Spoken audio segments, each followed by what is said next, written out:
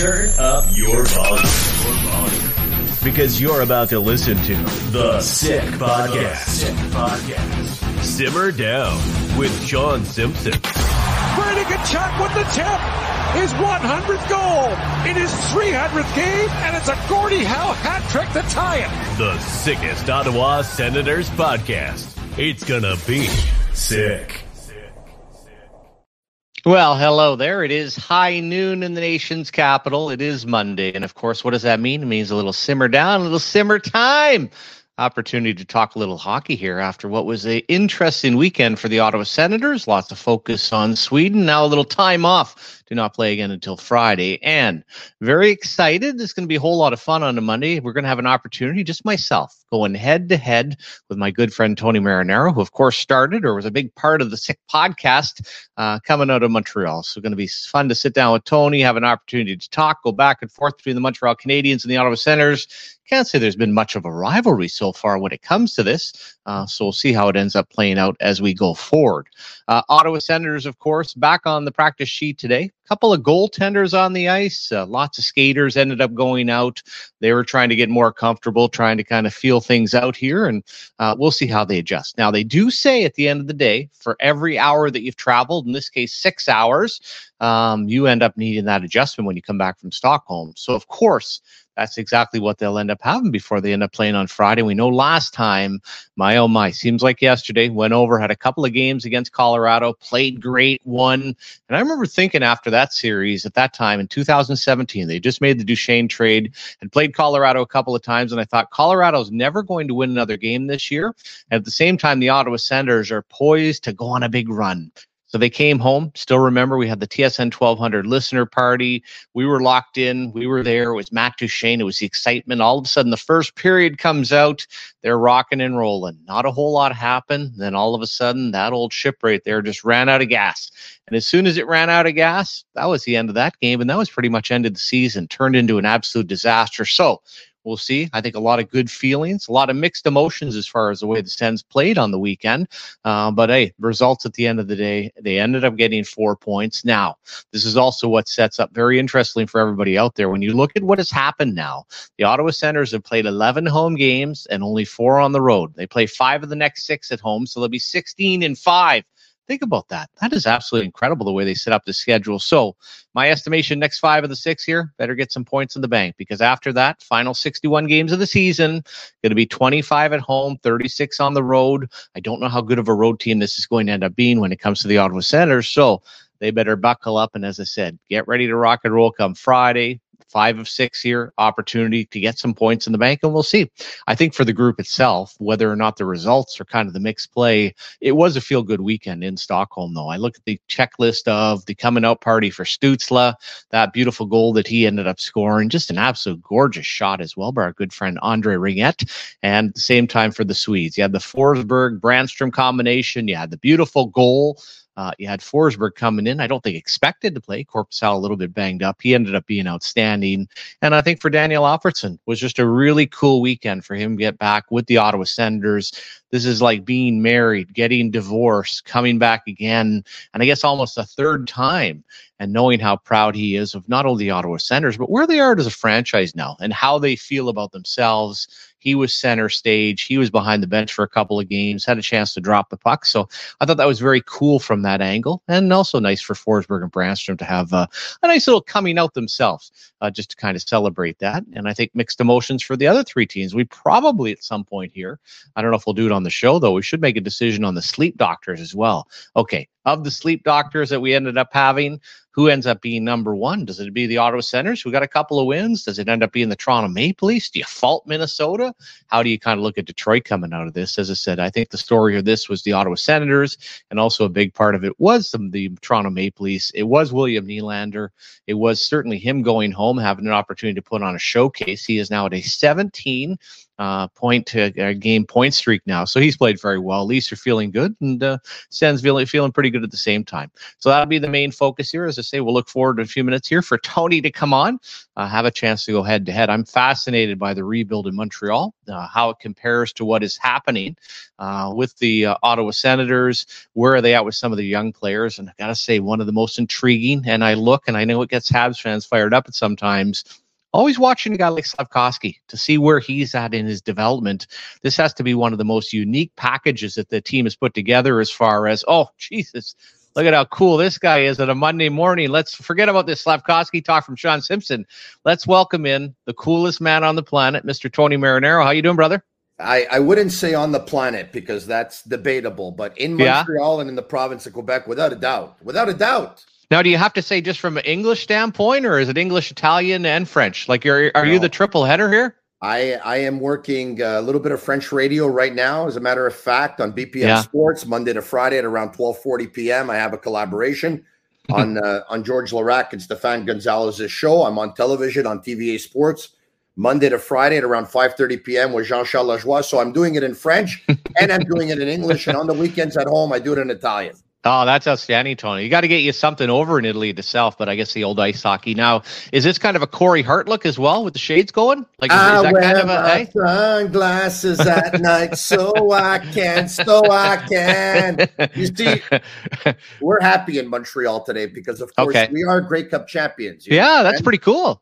Yeah, we celebrate championships in this city. I mean, I know in Ottawa you do as well. I think the Red Blacks won a Grey Cup back in 2016, and the Ottawa Senators, they've never won anything. Well, they did in the late 20s, 100 years ago. That's all we did was win championships, Tony. Hey? Yeah. I'd like to see the tape if I can. I'd like to see the tape. There's no tape of it, and it certainly has not been pretty when it comes to the Red Blacks or to the Ottawa Senators for that matter.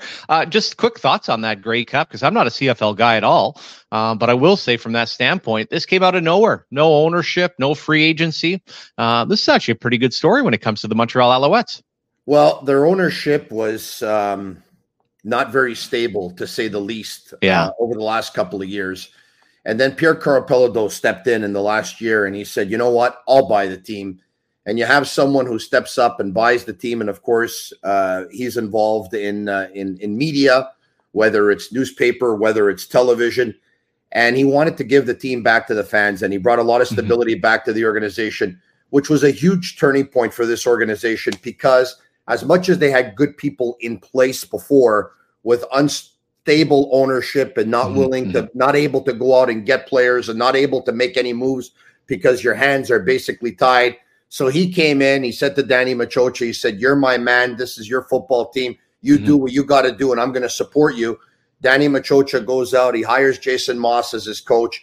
He goes out and gets a bunch of players who were, looking for some kind of redemption, wanted to prove to the football world again that they still had some football left in them. Case in point, Cody Fajardo, the MVP of last night's game. But I got to tell you something.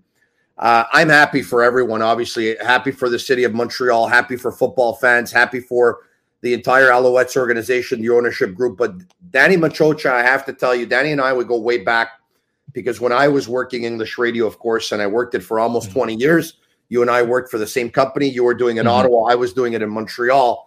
Danny was a full-time collaborator of mine. He would join me even when he was coaching a university football team, Les Carabins de l'Université de Montréal. And, he did that for several years, and he would join me. And I remember Danny was hired January 13, 2020. And the following day, I had him in studio. It's a conversation I remember like it was yesterday. And, that was his dream job. Danny Machocha grew up in the east end of the city of Montreal in Saint Leonard. He grew up an Alouettes fan. He grew up going to watch football games with his father and his brothers. He grew up watching championships. He grew up watching cup parades. And Danny was working as a quality control coach, I believe in 1996 on a volunteer basis. Volunteer almost sounds like when I was working in radio. Volunteer. But he was working as a quality control coach on a volunteer basis. And then in 1997, he started working with some of the running backs, Souls and Pringle, also on a volunteer basis. And I remember Danny telling me, and I'll end it here, Simmer, because I know we're going to have to talk hockey here at some point. Yeah. But I remember Danny telling me, he said, I had a deal with my wife. He had a deal with his wife that for the first couple of years, help me out, help pay the bills. You're going to be the earner in this family. And I promise you, within 2 years, I'm going to get a contract. And within 2 years, he got a contract. And then he moved on. Everyone knows what happened with the Edmonton. He moves on to the Edmonton Eskimos, wins over there, and then finally gets his opportunity in Montreal, his dream job. Yeah. And I'll give myself a Barry Horowitz of the WWE, and I'm going to pat myself on the back for this. I told everyone, Danny Machocha is the guy that's going to bring a Grey Cup back to Montreal. And last night he brought it, and I couldn't be happy for him. Yeah, it is outstanding. As I said, watching some of it, and I'm more of an NFL guy, but a very good story. So exactly that. Enough of the CFL talk. Let's move on, and we can go back. You promised the Battle Royal. Where's the Battle Royal? What's the Battle Royal going to be about, Simmer? You and I talking about what? One team that's no good and the other team that's bad. Well, yeah, no, I don't know, but I don't know which one is supposed to be. I don't know how this is kind of going through, where the Montreal Canadiens are at. I thought I'd dive it into my most fascinating topic with the Montreal Canadiens. One I saw last week, and we'll dive into Cole Caulfield, whether he's a number one winger. But I want to ask on Slafkovsky. I find this to be intriguing, and I think people, when you weigh in, think it could be negativity. I worked in the National Hockey League for a long time. I have not seen this type of a philosophy of understand year one. You can parallel back to Joe Thornton. You can talk to other people. Had 8 points in the Finnish league. Now this year, 15 games in, he's got 5 points. But people are thrilled. Shots on goal. He's evolving as a player. I have just never seen this model of development for a young player where he is developing in the National Hockey League. Is that working right from what you've seen, Tony? And do you think it's going to work long term to make this guy a star in the National Hockey League, which is what you expect out of a first pick overall? Or is this the next Doug Wickenheiser? You know, Simmer, I would hope it's not the next Doug Wickenheiser with all. And Wick was a good man. But look, here's the deal. There's times where I question it as well. I wouldn't have started. Well, I'm not going to say I wouldn't have started Slafkovsky in the National Hockey League last year because I would have had to have seen him, but a lot more than I did. But I'll say this. I think as we look back now, I think he would have been better off staying another year in Finland. I think he would have been better off playing last year at the World Juniors, and it didn't happen. All right. Now, it all depends on which side of the fence you're on, right? Because for those who are going to say, well, you know, he didn't have a lot of points last year. He only played 39 games and he had 10 points or whatever he had. A lot of people are going to look back and they're going to say, well, Joe Thornton, 7 points in his rookie season, 55 games. So, you know, depending on which side of the fence you're on, there's arguments that you can find and there's comparables, right? Absolutely. Yeah. This is what I know. He's a big player who got very, very hot for a period of 5 months, was excellent at the Olympics, was very good at the World Championships. The watered down Olympics and World Championships. And I'm not taking away from him. I just think one thing when people talk about it, hey, let's remember this was not Olympics that had NHL players. But still, you're right. He did get hot. He did play very well. So he got hot for 5 months and they said, you know what? This is going to be our guy. Now, do I think he's the best player in that draft class today? Because I didn't scout these players a lot. Oh, right? Exactly. I don't either, Tony. Yeah, so today, I tell you that based on what I see, and I'm not afraid to give an opinion. My opinion is that Logan Cooley's the best player of this draft class, and Logan Cooley will be the guy when all is said and done who will continue to be the best player of this draft class. It's my opinion. And I totally agree on that. That doesn't mean it's a slight at Slafkovsky. Well, this is what I know about Slafkovsky. He was bigger and stronger than pretty much everyone else during his draft year.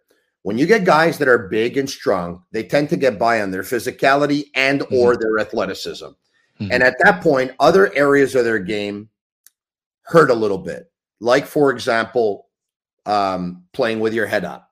Like, for example, maybe your stick handling ability. So he's got areas of his game that he has to work on because he never really worked on them before.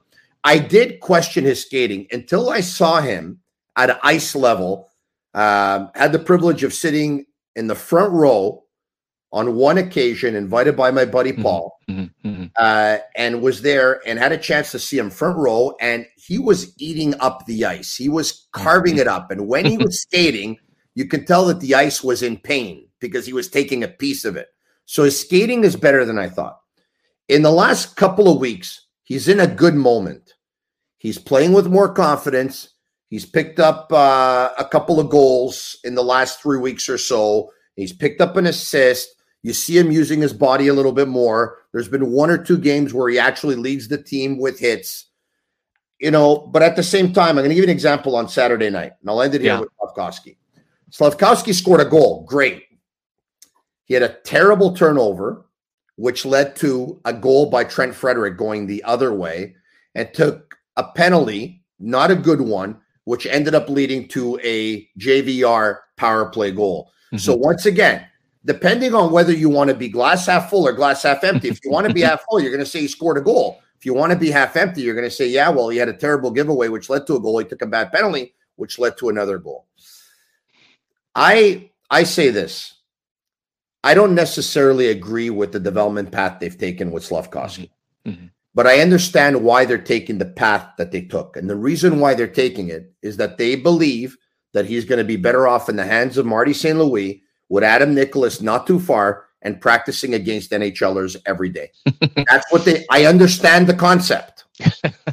I'll jump in. First of all, I've never heard of the concept. It doesn't make any sense. Now, what experience does Marty St. Louis have with developing players? None. Now, he is a great guy.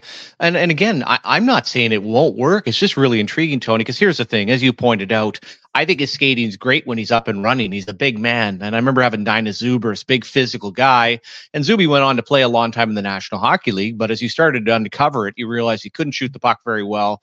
Being physical wasn't natural to him. Slafkovsky's all about a little bit of flash once in a while. And what we're doing right now, and for people that have the glass half full, you're letting him by. You're saying, listen, in the second year, it's okay. He's young. He's big. Now, I also look down the road at a guy like Byfield, who really was slow out of the gate.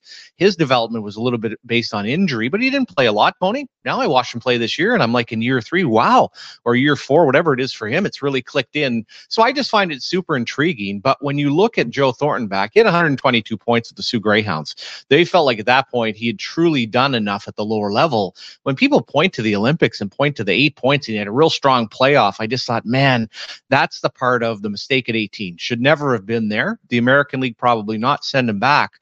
But what always happens is the same thing. Instead of correcting it at 19 years old, you continue down the path. And I just think it's a super risky pass. And I love when Craig Button is on, you kind of go through the whole thing. So, hey, you're cheering for the kid.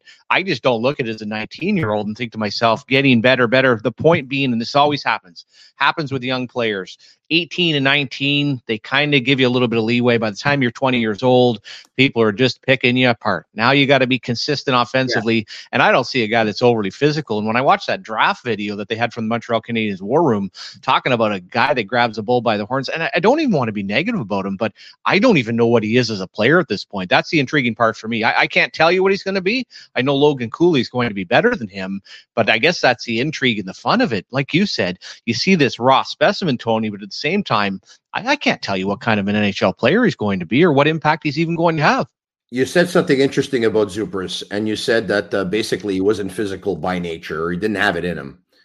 I don't think Slafkovsky has it in him either. He's not a mean guy. A lot of people are looking at him and saying this could be the next power forward. This is the player he's going to have to be. Now, all power forwards don't have to be mean. I get that, because the modern day power forward is not as mean as the power forward that you and I were watching back in the 80s and back in the 90s.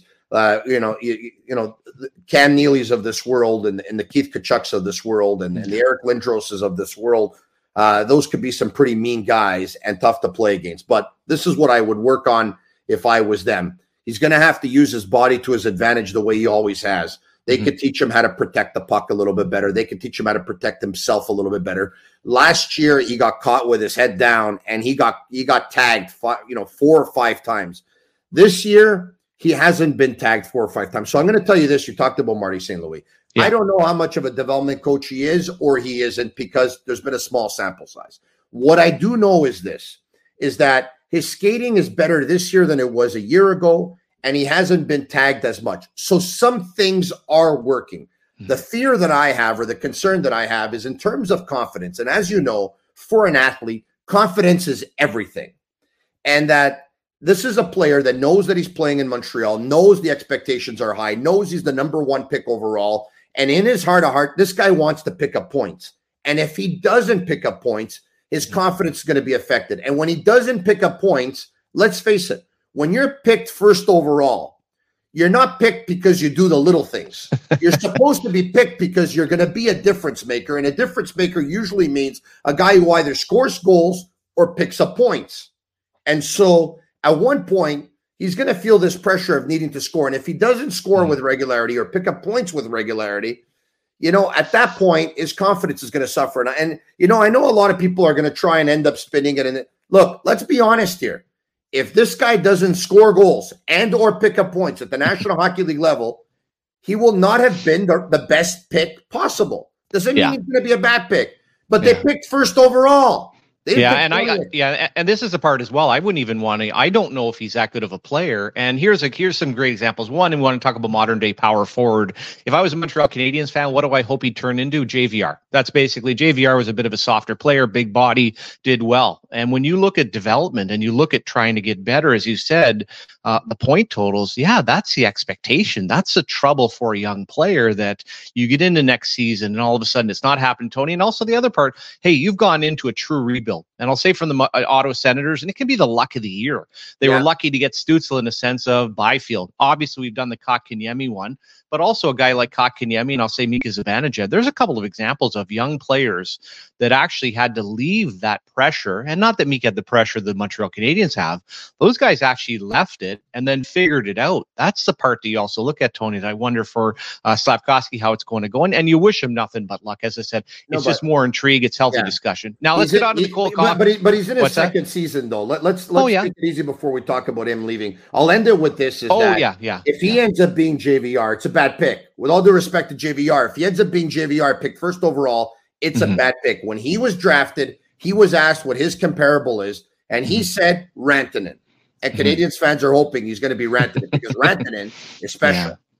Yeah, and that's the part when I watch him. I'd lay $20 on that one. There's no chance, like I said. And people will look at the slow to develop, how other guys come along the path. I haven't seen it, but let's fast forward.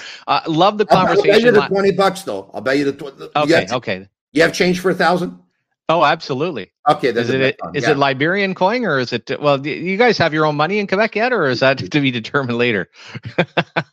We won't get into that. Okay. Cole Caulfield. You guys had the fun discussion last week and I ended up listening to some of it and I thought it was great because this is also part of the part when you go through rebuilds and you're building teams. I've been part of that, but I look here in Ottawa and you say to yourself, you got a number one center in Stützle. To me, Brady Tkachuk, he is your old school power forward. He's a unicorn. You put Jake Sanderson in place. You go through some of these checks. Hey, it is a rebuild from Montreal. Looks like they're putting together nice pieces, but is it star-studded enough? Do you have that group like Tampa had, like Chicago, Pittsburgh, Colorado going through?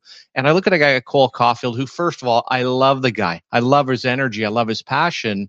Do you look at him? And I know your guest said no. Yeah. Do you think he is? And when I say that, Tony, do you think he's a frontline, first-line player for Stanley Cup champion? Is that kind of the debate that you held on and that you feel he is that? I believe he is, and I'm going to tell you why. I'm going to tell you why. Once again, you can always get the stats to tell you whatever you want, okay? So the guest that I had on last week who says if the Montreal Canadiens go to the Stanley Cup or they become a Stanley Cup contender, Cole Caulfield's not a frontline player, okay? Mm-hmm. That's his opinion. No problem. I don't have a problem with it. Cole Caulfield, I think, has a goal in his last 9 or 10, all right?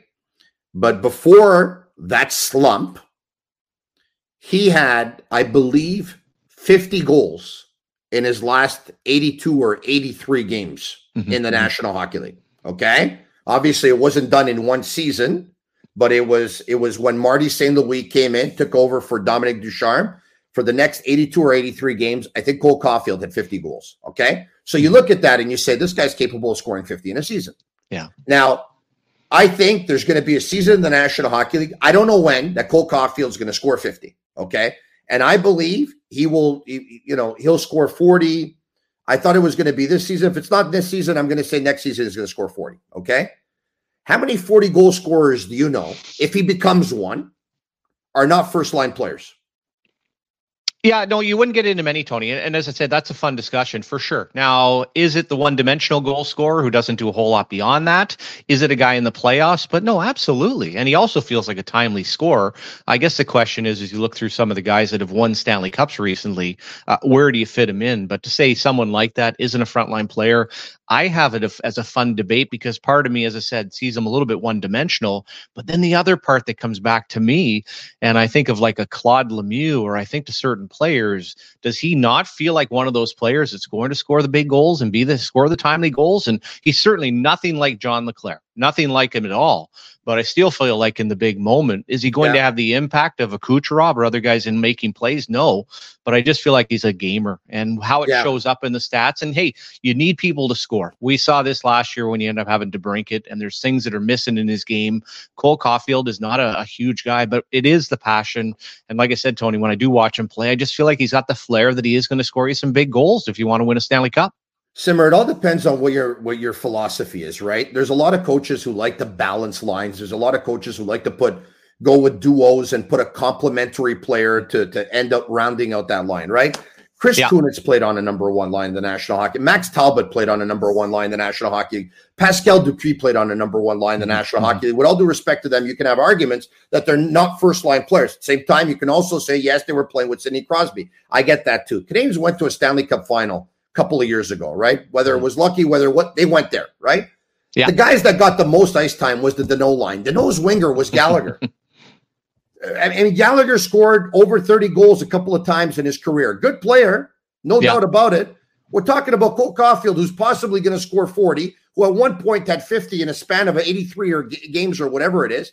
And we're not saying he's going to be a first-line player. Come on, let's be honest. And it doesn't matter how much ice time you give him and who he plays with and how he scores them and where. If you score 40 goals, you're a first-line player. Now, if your coach doesn't put you on the first line because he wants to put the number one centerman with two plumbers instead, that's fine. But a 40-goal scorer in the National Hockey League is a first-line player.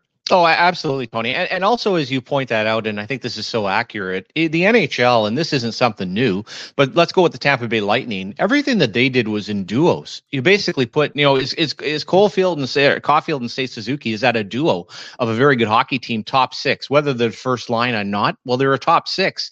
Who that third piece ends up being, and I try to say that here in Ottawa all the time, and of all people, Matthew Joseph has been the glue that's kind of brought it together. History tells us there's all kinds of great duos over the year. Then you find that third part. Well, of course, they're not frontline players by themselves. The question is, who are they playing with? So, like I said, that's kind of the break. And then just thoughts. I want to tell you something about, pardon me, I want to tell you something about Matthew Joseph before I forget what I'm going to say here, because you just brought up his name, okay?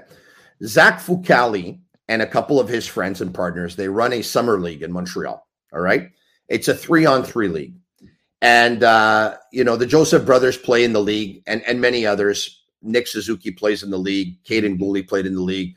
Pierre-Luc Dubois played in the league. Jonathan Drouin played in the league. Christopher Letang played in the league. I mean, there's so many. Anthony Beauvillier played in the league. Nick Delorier plays in the league. There's so many names I can throw out there. But anyway, long story short, I went to a couple of those games this summer. And as a matter of fact, I called one of the games, or I was a color analyst on one of the games that was being streamed. That's how big hockey is in Montreal. Summer hockey broadcasted live with Tony calling it. The best 3-on-3 player all summer was Matthew Joseph. He was absolutely flying. He was hungry. He was playing the league, which the games were once a week, I believe, on Tuesday nights.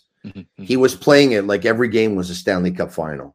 This kid is a gamer. And when I heard from here, and I don't know how true or not it was, that the Ottawa Senators could possibly be dangling Matthew Joseph about a month and a half ago because of Pinto and his contract and this and that and whatever, I said, if this guy's available, and the chances are he's not getting traded from Ottawa to Montreal, but if this guy's available, you go grab him right away. And I could have seen him on a line with Suzuki and Caulfield.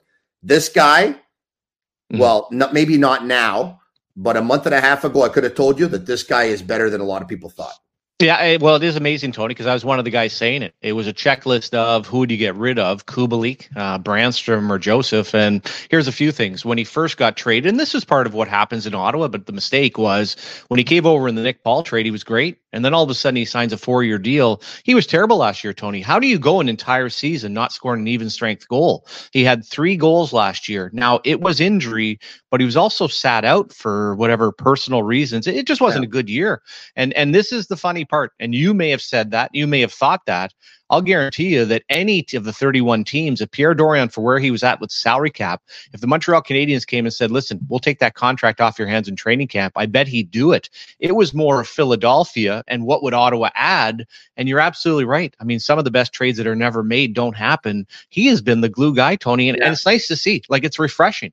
Any line, whether it been Stützle that he's hopped in with, has got going. And what has been really refreshing for me, I always knew he had the pace. Never understood why he played the offside, but on the left side, he is not only playing with pace, he's playing with purpose for the first time.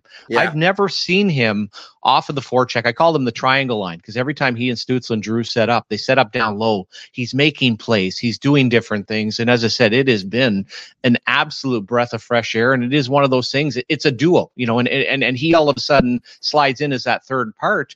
Well, now he's elevated past that point. He is making everybody else around him better, which I would have never thought, Tony, that would ever happen. Hey, I got 2 minutes before I break away because I have a segment on, all right, brother, BPM Sports Radio, but I'm going to tell you this.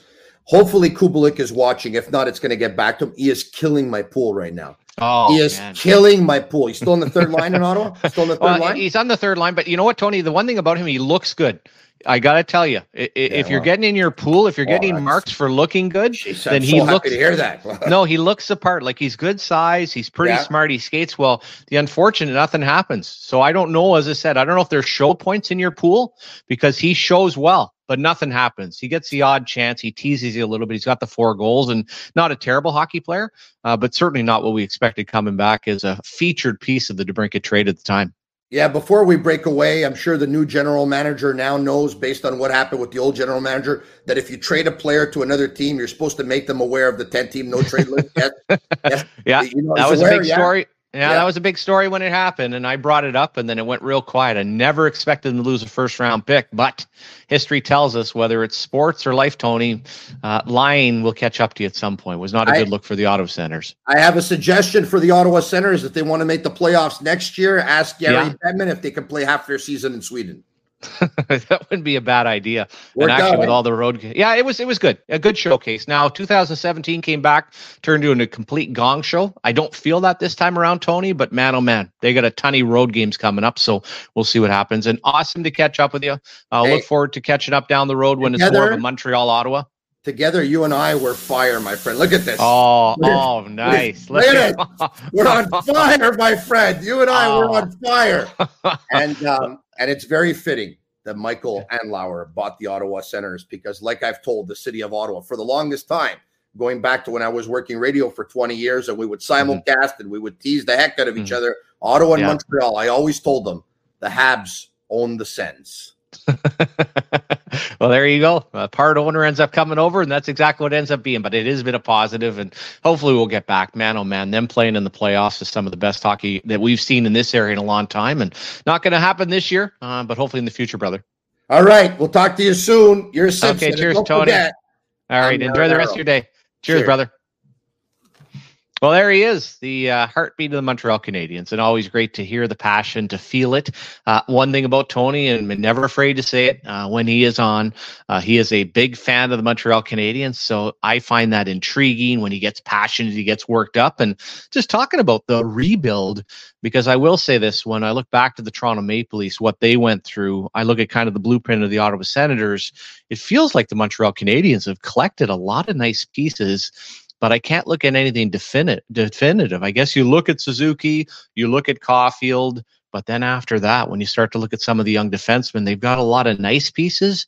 Who's that anchor on the blue line? What are they ended up doing in goal? Looks like Montembeault, they're going to sign to a contract extension. He is pretty good, but I think so much of this hinges on a guy like Slafkovsky, and there is nothing that I've seen out of him so far other than to realize that he's raw, that he's got some talent, but I don't see superstar status. And I think after this year, if he's on pace for, 20, 25 points, it is going to be really difficult in that final year of the entry-level contract to suddenly hop on to really get on a roll and see what he can end up turning into. And like I said, comparison here in Ottawa, when you look at top picks like a Brady Tkachuk, the impact they made to Stützle, and also historically on players staying over in Europe and taking it a year or two. And look at a guy like Kaprizov. I was looking at his stats the other day, and he spent 5 years over, and everyone was complaining in the KHL, well, he shouldn't be eligible for the Calder Trophy.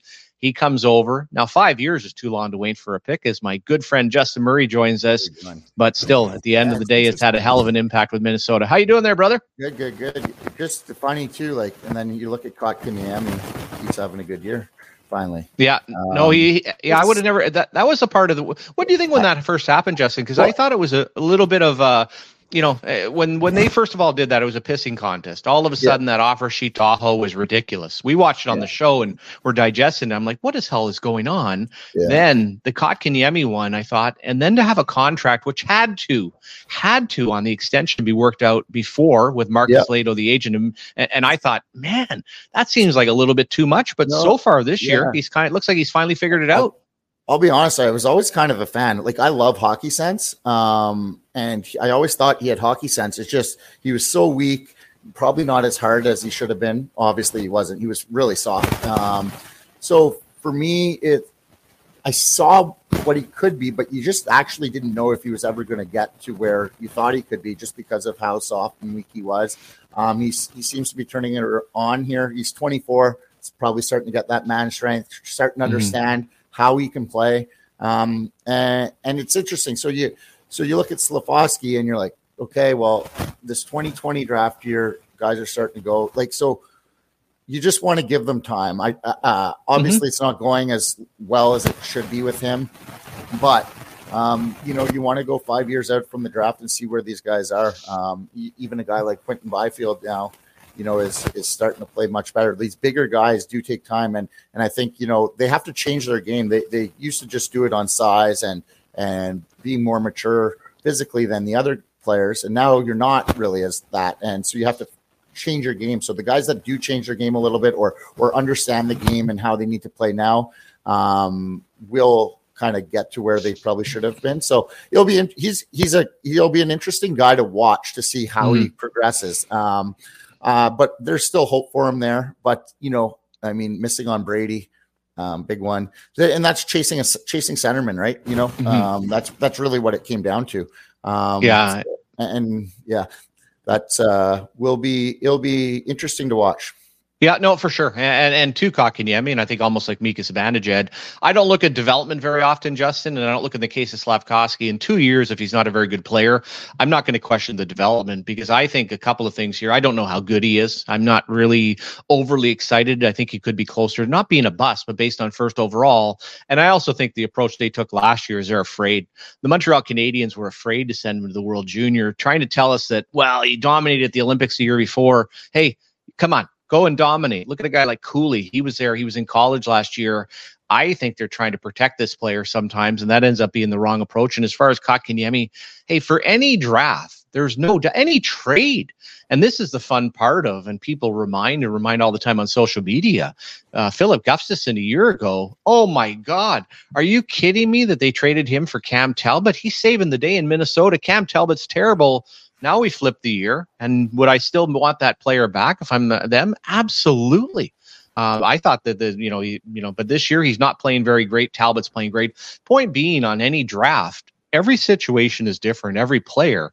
But as you know, you can quickly, whether you're top 10 pick or not, we could see with Patrick in Philadelphia that very quickly this was headed the wrong direction, even before he got drafted. Other players run into injury, other players are circumstance. So certainly you have to be cautious of it. But at the same time, you can tell pretty quickly. And that's also where I keep tracing back to, Justin, the history of this staff that works for the Montreal Canadiens, going back and drafting Elias Anderson, Kravtsov, Kakko, Lafreniere, and now following up with a guy like Slafkovsky in the sense of, Yeah, I just got some real questions here as to what exactly is kind of happening with the group. So fun with a nice talk with Tony Marinaro. That is the Montreal Canadiens. They're not on our radar. Let's shift back here to what was a pretty cool weekend and just thoughts on as you're trying to end up figuring this out. What do you got, a little headset issue there, Justin? Well, we'll switch back. He's going to end up trying to. We had a little bit of an audio issue. But I think for most Sens fan, it is quite simply coming out of the weekend. Put a poll up talking about 2 games. I think as people settle in on Monday morning, what are you thinking? You're thinking, you know what? A couple of victories, not too bad, which I think when you look at the scope of this, I also thought as an event over the weekend, everybody, absolutely outstanding. I had not watched much of this in the past, but I thought the showcase in Stockholm, the way they were able to celebrate Swedish hockey, certainly when you look at a guy like Nylander was kind of the showcase or the big Swede out of the 4 teams that were over there. But I thought it was first class. I thought it was well attended. And I thought from a hockey standpoint, I know the Minnesota game against Ottawa wasn't the greatest, but that's the way Minnesota plays. I didn't look at that as a fault necessarily of their style or anything else. And then the Detroit game was a great back and forth. But I thought for the Sens, Justin, that on the weekend, it was just a nice showcase. Let's forget about the negative. Let's focus on the positive. How did you feel, just quite simply, about winning a couple of hockey games there? And I think overall, a pretty good showcase for the brand. Yeah, I think so. I mean, you went and got 4 points in Sweden. That's what you wanted to do. Did they go about it the way we wanted them to? Maybe not. And improved against Minnesota. Forsberg was really good. That's a good sign. I think that was a natural game, how that was going to go against Minnesota, a team that doesn't score a ton, and they kind of are a little tighter defensively. Am I extremely happy? No, because they played some not great teams, right? So we're going to have to see this consistently, but we did ask them to win, a 1-goal game here at some point, and allowing 1 goal, and they did. So it's signs for life. Now they have all week to I know they have a couple of days off, but some practices, tighten things up again, play the Islanders, who are also a team maybe like Minnesota that you should be able to, allow 1 or 2 goals here.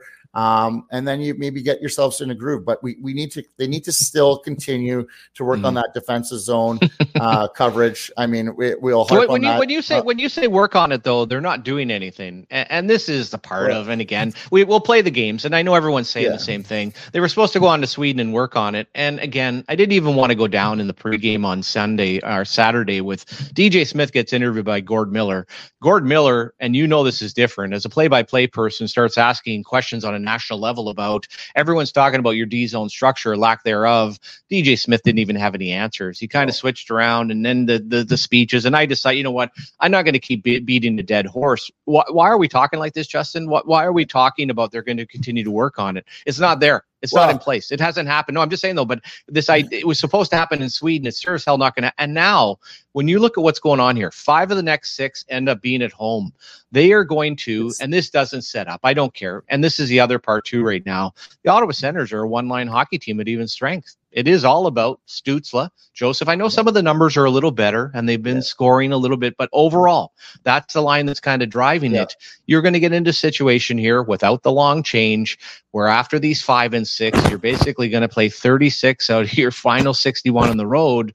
I don't know. Like, I know we also don't want to be throwing the season away. This isn't like the National Football League. We're in week 18, Justin, but nothing's being worked on and it continues to be talked about. And I know people here get a little bit frustrated, but there was no improvement in what we saw in Sweden. And why would all of a sudden anything change going into Friday against the Islanders?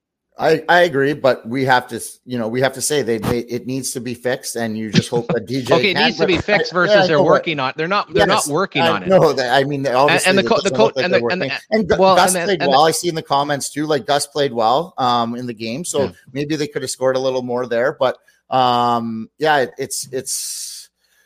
I mean, it might be something we harp on all year. Really, like it's crazy, but we're going to see what this team actually is made out of, because it's going to be a tough schedule. So we're going to find out pretty quickly if anything changes or not. I'm on the side of, I've been harping on it since I started being on this podcast, that things need to change. But it's just frustrating because I think it's there if the right coach is there. No. But it is like is it crazy to just say like, well, no, like could but Alfie but coach the team? No, I don't think he could. I don't think he could. But I don't. Coach, like, I mean, Yeah, no, I don't know. There. Yeah, I don't know enough about him, Justin. At the end of the day, like I said, to continue to address it or talk about it, I thought it was awesome having Alfie on the bench. I thought that was cool. I thought it was a nice showcase for him because one of the things I touched on social media and people can get a little bit riled up was, hey, when you go over to Sweden, the profile of Alfie is not like Sunday, not like some of the other players, but at the same time, it was very cool. This was an awesome opportunity for him to be represented in Sweden, to drop the puck. I thought a real ballsy move there. I was almost going to put out on Twitter, does he do like a classic Swede and walk all the way around after he drops the puck, or does he go right over to the bench? Went right over to the bench. Now, did they have him involved at all? He wasn't involved. He's sitting there, which we totally understand, unless he's told to come on and coach the players on the bench to make the changes. But I think that's a story for the other day. Let's focus on itself as far as stories. And I'll ask you quickly, I'll leave Alfie alone. What was kind of your biggest takeaway from the weekend? Was it just the games themselves, the wins? Was it Stützle as far as some of the world-class talent? Or was it even just a feel-good story on Forsberg's play, a nice assist? And I thought, for of all guys, Brandstrom, I thought that was a really, really cool moment to see them hook up on the goal together and just how they felt about celebrating the win on Saturday. Yeah, I think that's the cool thing about sports, eh? Like anything could happen, and sometimes in the perfect situation, the perfect things happen. So it's very cool with Forsberg playing well, and then the pass up to Brandy and this little clapper in there. So that was very cool to see. I think overall the guys got to be feeling good. Ran into one of the players last night while having dinner. They seem to be in good spirits and stuff like that. So yeah. I think it's, you just got to use these two games as a positive, look at those positives and just continue to put your head down and go to work. This is a tough league and you got to be ready every night. But we have some goalies playing well now, which will cover some of the mistakes. And you just hope guys get scoring here. Like I said, Gus played well. My good buddy Jordan Stitt and Chad Whitelock in the chat talking about that. And it's true. Like you just got to get to work here. Because your games are at home, you're going to have a little more practices, or just being around the rink, getting some guys healthy back. I think there's some positives here. And it's like I said, just get to work. Focus on the little things. Focus on playing smart. Onus is on the players at times too, right? So you know how to manage that puck, and it should be a win against the Islanders. But it's 82 games in the NHL. You just never know. So yeah, what are your thoughts on kind of how Sweden went? Similar. Well, as far as Sweden, Justin, I thought it was great. I thought the Detroit game was highly entertaining. If you want to get into all the chaos of breaking it down, but when you looked at the event itself, and I think even the owner, and I know Ian had a great interview with him talking to Anlauer about the future. How are they feeling coming out of it? Unbelievable. I mean, you're walking on water. It's great. We won the 2 games. Now let's reconvene in a month from now, see where the season is at, see where when we in 2017, I remember watching those games and they beat Colorado twice. And I thought to myself, Colorado, mark my words. And I'm right all the time. Colorado's not going to win another game the rest of the year. I think they came back and landed in New Jersey and started on the East Coast and won. Ottawa, we had the game against Pittsburgh. It was a showcase. Duchesne, first period, Justin, they played great. And then they just shit the bed. And then the rest of the year, it just went out the window. So let's see what the recovery ends up being. But for itself, as far as a team bonding, and I would have loved to been part of the Saturday night. I bet you the party going on for the boys. I like the bonding. I like the feel around Forsberg having hopped in. Brandstrom, the soft spot of what he's had to overcome. And then for Timmy Stützle. So that part of it from an Ottawa Senators perspective, I thought was outstanding. And there's no doubt if they travel back yesterday, and usually you need a day for every hour when you're trying to end up adjusting from that. So 6 hours, so 6 days, you'll end up having the New York Islanders show. That should end up working out well for Ottawa. So I feel good about everything that happened. And there's also no doubt when you, from a player's perspective, not that you don't worry, not that you got the blinders on all the time. Do you feel better getting back to work today without all the noise in the media necessarily? It's quiet as we come back here in Ottawa, but do you feel better after winning a couple of hockey games? Absolutely, you do. So I think that bodes well, kind of setting up for the New York Islanders.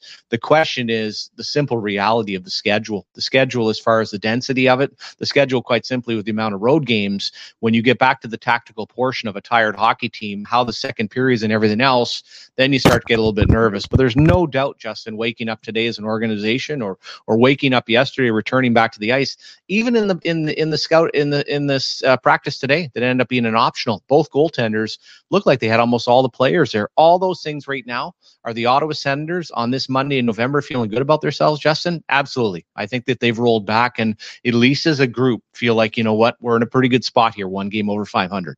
Yeah, I mean, all things considered, I mean, it's pretty crazy that they are one game over 500. So there's and a bunch of games in hand, although Ian Mendez doesn't like that. But it is true. They have a couple of games in hand. You win those, you're right in the thick of things. It's like the season starts over then, and you're just ready to go. Now, like you said, big, tough schedule going to be for the rest of the year because of this trip. We'll have to see how they react, and that will give Steos a chance to really see who these players are and what they're made of, I think. And that will set up nicely in the long term to see what kind of character these guys are. And if they're going to let this bother them with the travel or not, or they're going to just go out and prove that this team is good and each guy playing well. So, yeah, I think it's probably very, very good vibes. Yeah. With the Sens and in the Sens room right now because of being together over in Sweden, but the wins compounding. I got to think it's all good vibes there. Yeah, I agree with you. And I think the spacing, and I will be curious because you could certainly see, and it's not everybody. I think one of the focuses for myself was Claude Giroux, especially in game one, really struggling. And then I looked to age. You look at a guy like Tarasenko, and then on the back end, and Tarasenko wasn't bad, but I'm just looking for, hey, what is the level of play for those guys? Is it a little harder to adjust? Then what is it going to look like? And this is physically, I've got to think between playing on Saturday, playing Friday, having the break till Monday, then having more time. That shouldn't be an excuse, but how much does the body get back to being normal for everybody? And a guy like Travis Hamonic, that was the struggles of, and this is a part for a season of, I'm not going to see it Friday, I'm not going to see it Monday. I probably won't see it for another month. Which of the athletes on the Ottawa Senators have gone through a bit of a threshold where if the legs do go, if physically they become a little bit compromised, is it going to be hard as a group to recover? Now, from that, we see that Thomas Chabot is back skating. I've got to think he tries to come back, Justin, sooner than later in a sense of just protecting the hand, won't be able to shoot the puck, but can skate. And then the other one would be Ridley Gregg. What is the news on that? Rumors are that possibly he's back skating, but those are the little things there of a little bit of a reinforcement to take some pressure off some guys. And you get into that stretch and that schedule. That is, along with staying healthy, I think is going to go a long ways, because when they set this up, obviously they had to have in mind a good start, lots of home games, which they've had. They've had an okay start, going to Sweden, having the rest. Everything's been built in. But all of a sudden, it is the old iceberg there, and it is the old Titanic, and she's a coming. And how's the ship going to end up being able to hold her off a little bit as you see it? And what do they say? 9/10 of it's underwater. How is the old ship going to hold up when you hit the old iceberg? No, it'll be interesting. You hope their injuries are mostly done for the year. I mean, there's going to be a couple others for sure, but you hope that they kind of went through that already. It'll be a fine balance too, but between making guys rest and be healthy and fully fit to play versus practicing too, because with this long road trip, there's going to be a bunch of away games, so it's going to have to find a balance there for sure. But I think they'll do a good job on that, or they'll at least attempt to. And it's going to be up to these players to dig deep, because it is going to be tough. It's not going to be easy, but this is the National League, and it's never easy. So yeah, and in going through the teams, it is fun to watch, Justin, because you look at the group, and like I said, my great storyline, and we were talking about Tony Marinaro before he came on, talking about Matthew Joseph. It is just fun in hockey, in sport, in being wrong, at least in my case or anybody else, but how refreshing that story. And when he and Stützle and to Giroux, the way that they played 5-on-5, the way they play properly, I keep calling them the old triangle laying, those little stories there, and that positive But that's where the question comes for me. When I watch Norris, Tkachuk, and Tarasenko, I know on the surface, Justin, there's some pretty good things. What I don't know is there enough pace in that group? Is there enough puck protection? Is there enough? And then I guess I'd ask the other question. We see Josh Norris with the one-timer on the power play all the time. After watching him in the shootout the other day, where is that shot at even strength all the time? Like, oh my, was an absolute gorgeous goal scorer's goal that he scored in the shootout to help win that game on Saturday against Minnesota. Yeah, I'm not going to be super hard on him just because of how much time he's missed. But at some point we're going to have to see that here on the at even strength, and a lot of that is just spacing and creating, finding the soft areas. That's what the goal scorers do. The real good goal scorers with the good shots. You might be the last guy into the zone at times, and you're just sneak into a little spot and boom, it's in the net. But so we'll have to see that. But that comes with timing and just playing more. And I hope to see him back, in that, high 30s goal mark, if possible. It'd be pretty good for the team there. Did we want to do some questions or? Yeah, absolutely. Let's give him a couple minutes here. Just because the chat's on fire here. So let's fire it up. It'll be a fun thing on a Monday there, kind of been back and forth having Tony and having that. So let's mix in a little chat action. Yeah. Yeah. So when Chabot comes back, does JBD stay with Chychrun? Well, first of all, absolutely not. I mean, let's be realistic about the team and the thoughts. And this is, I respect for every coach. Do coaches love the veteran players? Absolutely. I think about a guy like Bob Hartley back in the day and Guy Boucher was like this. Maybe it's a French-Canadian thing. It felt like they wanted their own players, Justin, all the time. Let's be honest, in a locker room, when Thomas Chabot comes back, he's an AAV of $8 million. He's going up to $10 million. Do you think right now he's going to slide into a third pairing and play behind JBD? Well, of course not. He's better than JBD. And I don't mind JBD's game, and I think he stepped up a little bit, but I still look at the one-on-one battles, still have a lot of concern. So Chabot's going to go in with Chychrun. All I'd ask on Chabot is, let's see, we get back to trying to play properly. The big question is, would the coaching staff have the balls? Because as I said, I'm not completely sold on JBD. Would I switch JBD for Hamonic right now? Absolutely. And I love Travis Hamonic in the sense of a good pro.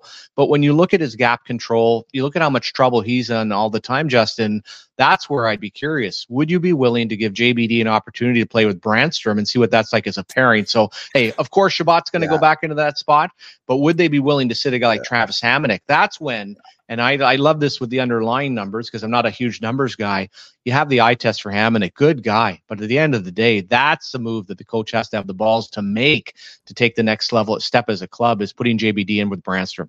100%. I that scares me a little bit when I think about it, just because they're both probably not, JBD's not like undersized, but he doesn't play big for his size. So that scares me having those guys, but I would like to see it. It's worth a shot to see it for a couple of games, because I'm not a huge Hamonic fan.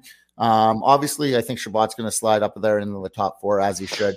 And you hope from him when he comes back, just give good, consistent minutes of moving that puck up, try to be in your zone less. You don't need to bring that offensive flair right now. I don't think. Just focus on your own end and being a transporter of the puck and move that puck. And I think we would be surprised with what we see. I think it's there. He just needs to focus on that and not, and play maybe a little less minutes and understand that, hey, I can go a little harder in the last minutes that I'm playing now. It's a little bit back to the team play, and I'm smiling because I'm laughing a little bit, and I love Thomas Chabot, but you go back to quite simple. Listen, I want you to play tonight. What do I want you to do? I want you to go between the offensive dot and the defensive dot. I don't need you to be circling all the time. Yeah. Can you play basically forward and backward skating between those two dots, keep people to the outside, do all the simple things that you're trying to do regardless? And when you talk about JBD, I totally understand. I think you're referencing the pairing with Brandstrom. Well, first of all, Brandstrom has become a fairly solid defender and is a better defender than JBD despite his size. But at the end of the day, is it a perfect combination? No. But would another partner that, in my estimation, is better than Hamonic give Brandstrom some time and alleviate that, Justin? Absolutely, because the problem you run in with Hamonic, he's always in trouble. And that's not the spot where Brandstrom's at right now. He needs a little bit better of a partner. So I think that would be cool. Yeah. Do I think it's going to happen? No.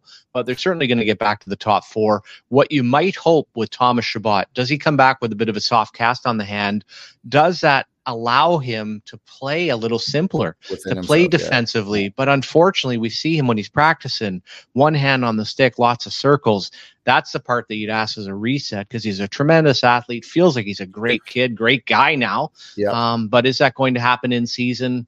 Probably not. Are they a better team when he hops in with Chicker and he slide JBD down? Absolutely. Yeah. All right. Well, let's do another one. Yeah.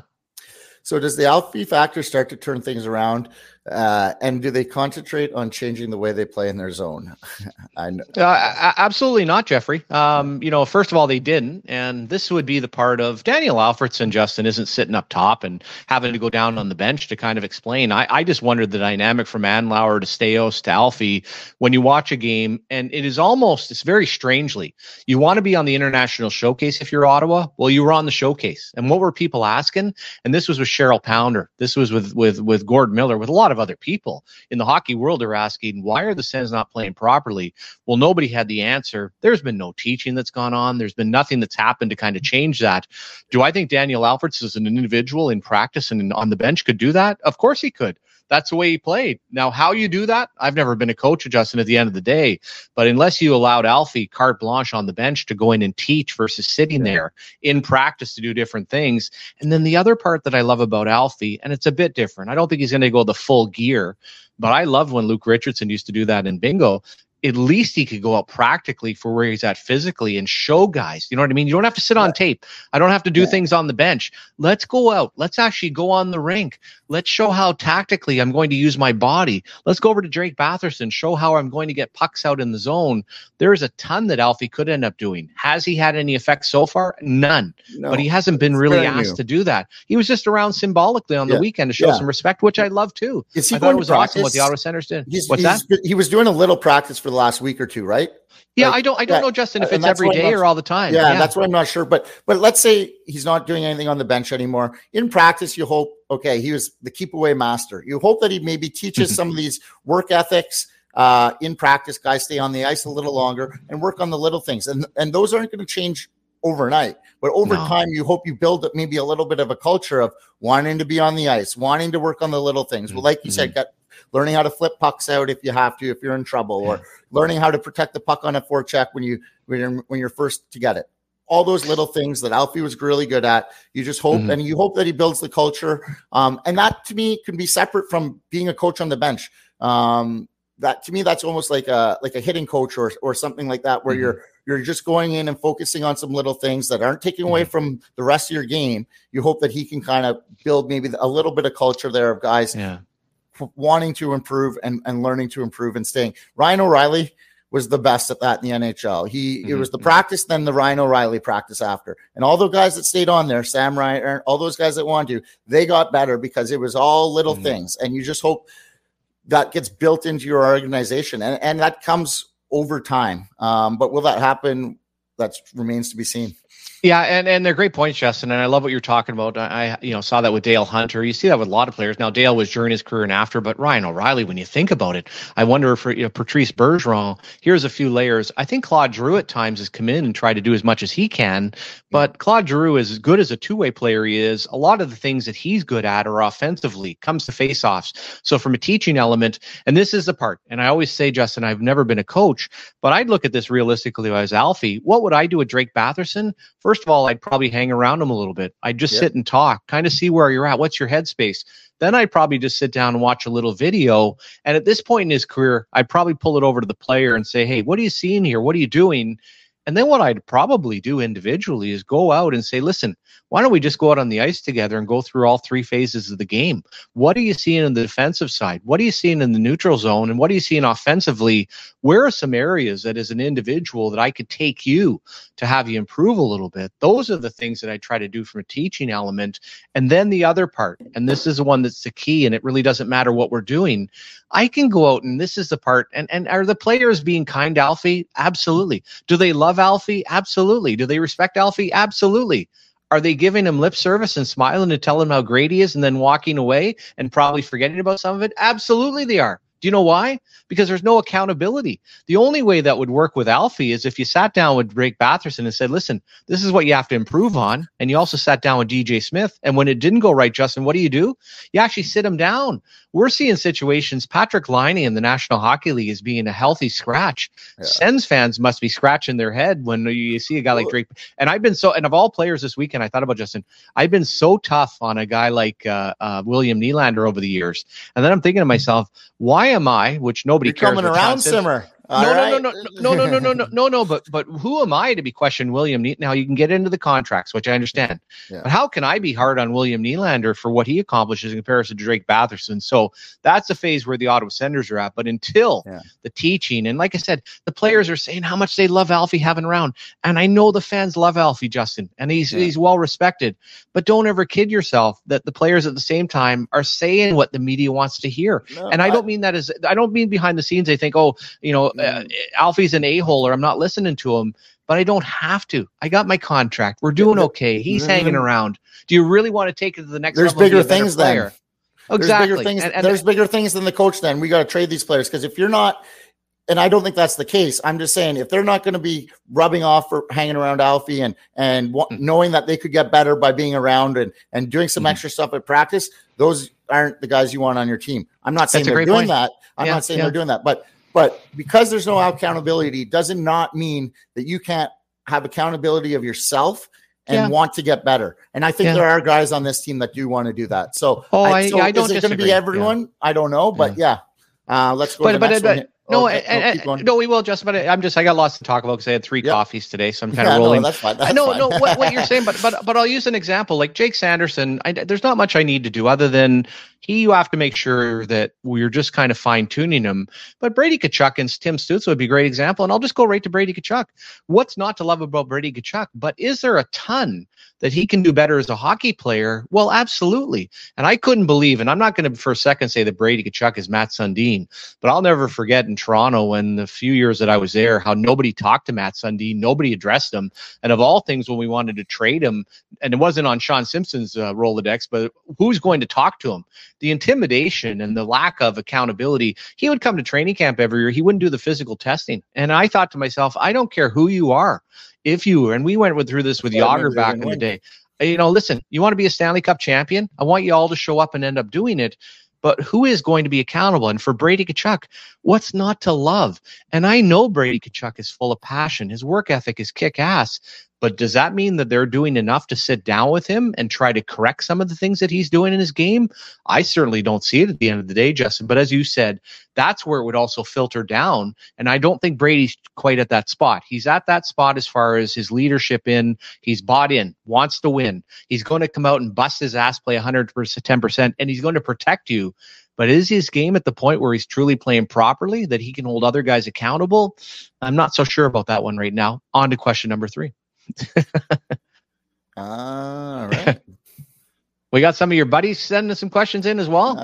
I'm not sure. Okay. Well, whatever's up there is fun. Yeah. Who comes out of the lineup when Greg is healthy and Pinto becomes available? I mean, just off the bat, I mean, I'm sure everyone knows. I don't like Chartier as much. I think we could have a better, and he's been good for what he is and to fill that role. He's been good. But I think if you can have. Now you want Greg playing more minutes, but if he's playing that those tougher 4th line minutes, but also playing penalty kill and then slides up on your whenever you need to, I think then you're like, oh, we have a really good team, right? Because you got to think about it as a top 4 team in the NHL. That's how you want your lineup. Do we have a good enough lineup to be that? And then if you have those guys in those spots, I think that's natural. So I think obviously Pinto goes to the 3rd line. And it's just really who centers that 4th line. I think, exactly. What do you think?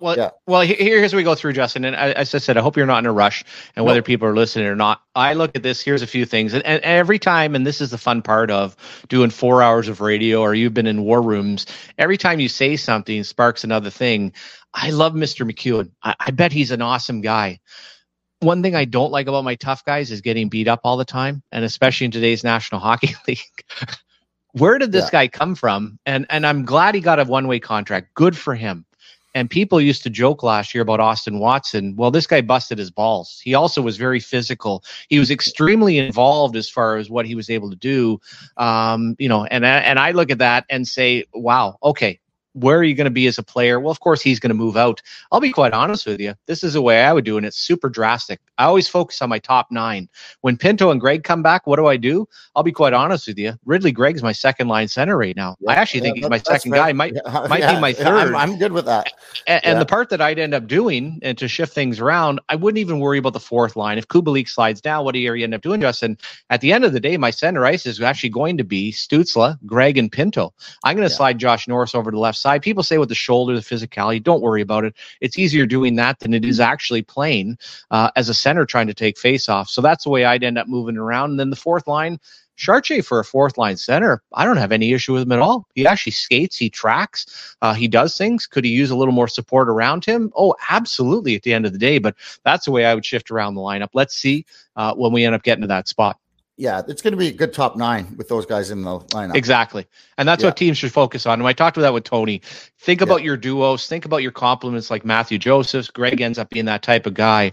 Quit trying to focus. And last year on paper, you had this incredible top 6 team here in Ottawa. But after the first line, they were crap. And we have a little bit, unfortunately, not quite that mix yet. So if I was a coaching staff, I try to play around with it a little bit after Stützle, Giroux, and our good friend Matthew Joseph. Yeah, for some reason I just always like a real good fourth line center. Absolutely, I think they could, like a guy that could play, just help your team win when it gets tough. Regular season it might not matter as much, but in the playoffs, winning those draws and just playing solid and knowing you're probably going to win your fourth line shifts. I thought Kastelik might evolve a little more. He hasn't quite found it with the pace, but I thought a bigger body can be a little nasty, can slide up to the third line once in a while.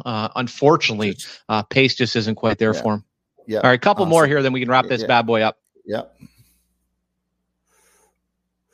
All right, there's my friend Jordan Stitt. If there was a time to change a coach, isn't it now? They have 5 days off right now to tweak the system before they play 15 games in December.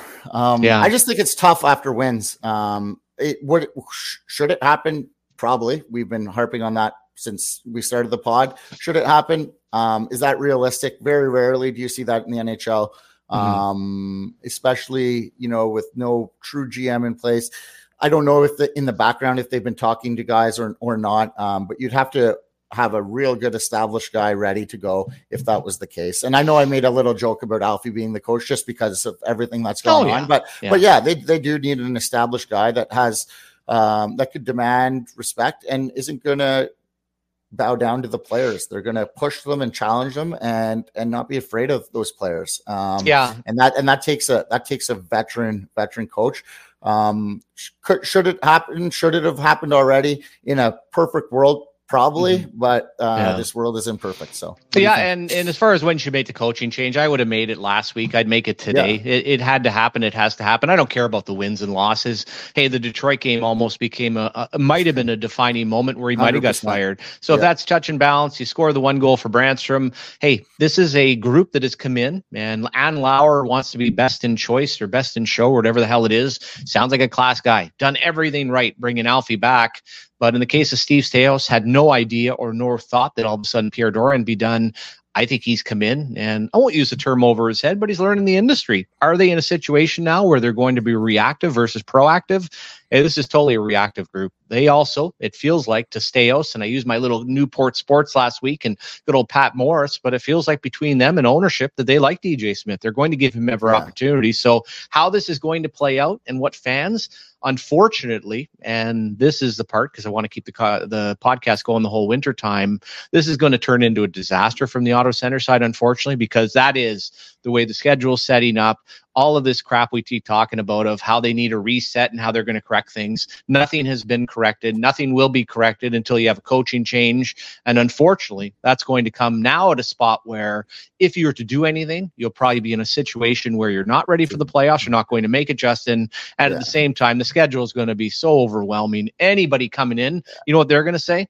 They're going to say, listen, I'm just going to ride it the rest of the way. What we want to do here is we want to assess the rest of of the season. That's on Sean Simpson. And I'm actually in a real good mood. Sunny out, went for a walk with Echo the dog, had a couple of coffees. Life's but good, this baby. part of when we keep talking about these darn resets of, now they got to start playing all of a sudden Friday, they're going to start playing properly. That was supposed to happen in Sweden. Not going to happen. That's my forecast for the future. Now, on a positive side, I was completely wrong about Tarasenko. I was completely wrong about Matthew Joseph. So I don't know if things happen necessarily in threes, Justin, but I could be, and it is possible. Wouldn't that be I could nice? be completely wrong on it. So exactly, but that's just my feeling when you are about to head into it.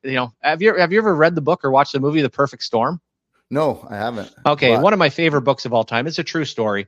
Ends up having Mark Wahlberg, and it was a famous boat that ended up being a fishing boat out of Gloucester, Mass. And this is a true storm, and it was a perfect storm. It was three different, one from the south, one coming over across the Flemish Cap, and then one coming across Canada, and they all came together to make the perfect storm. Now, the perfect storm, unfortunately, ended up killing them. That was the end of their fishing season.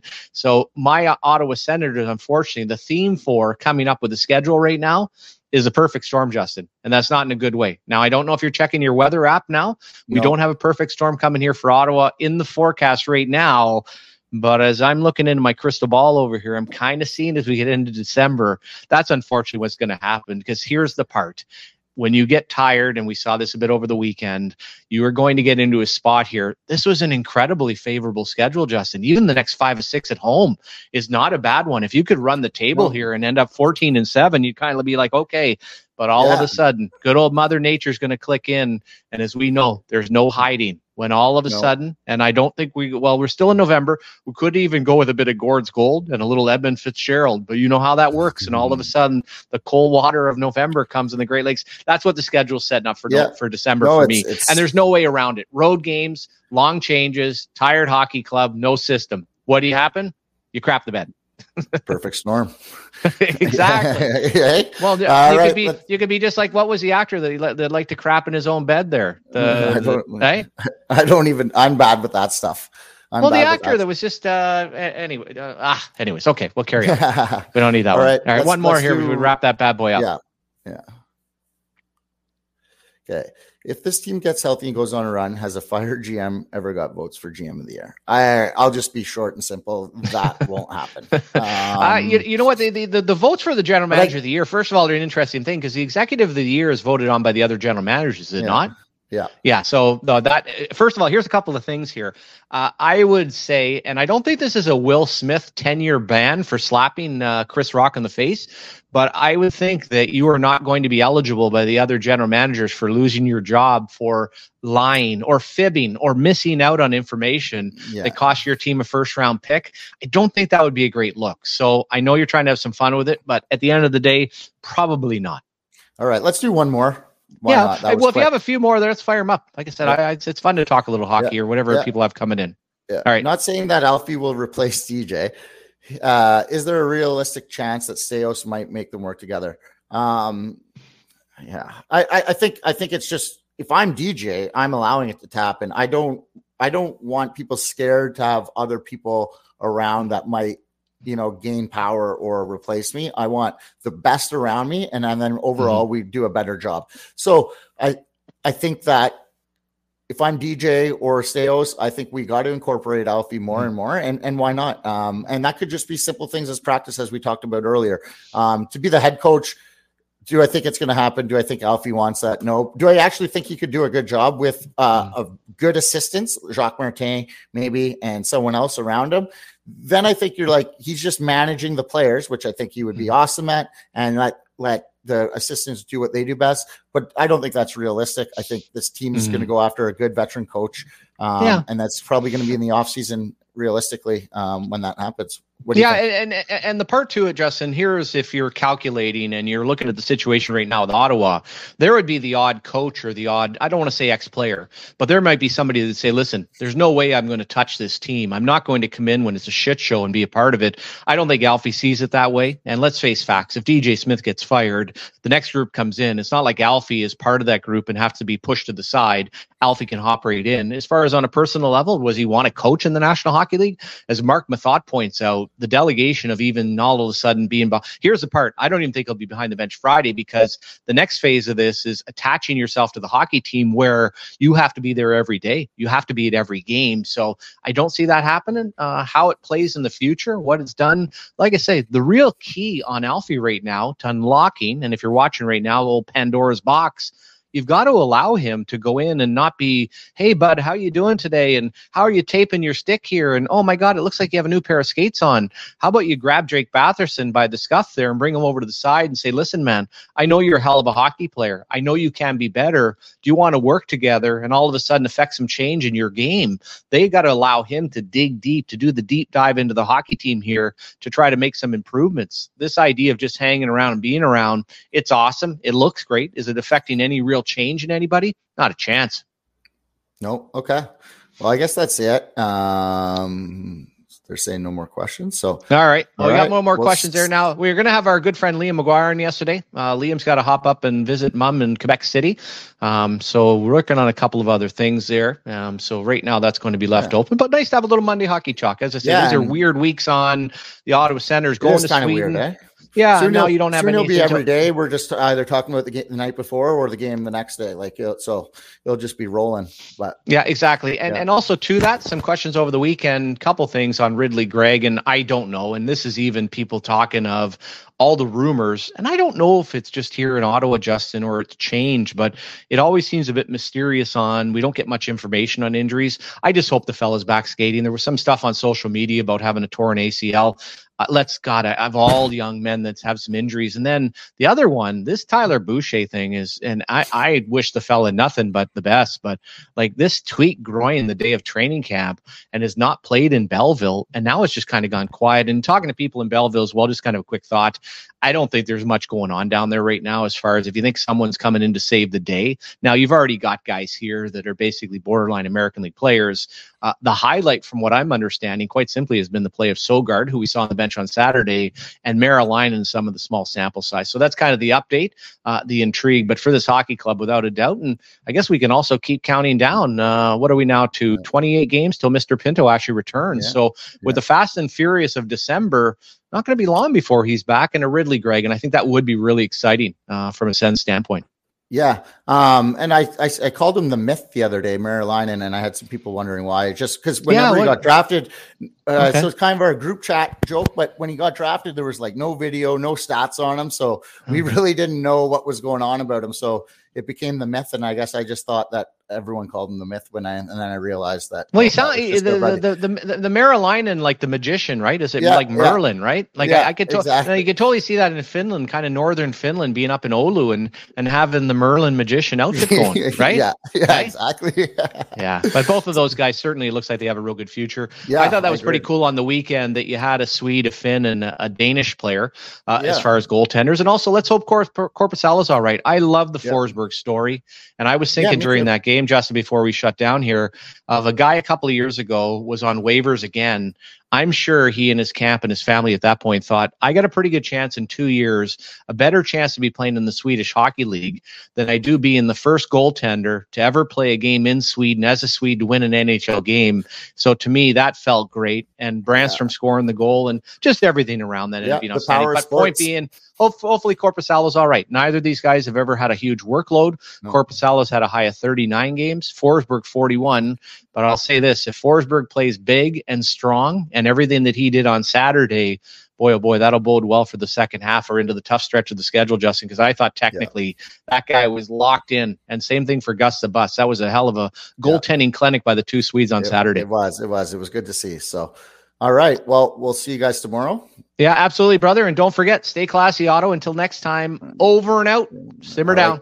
Go Eagles. Cheers. And that's a wrap. Hope you don't miss us too much until next time.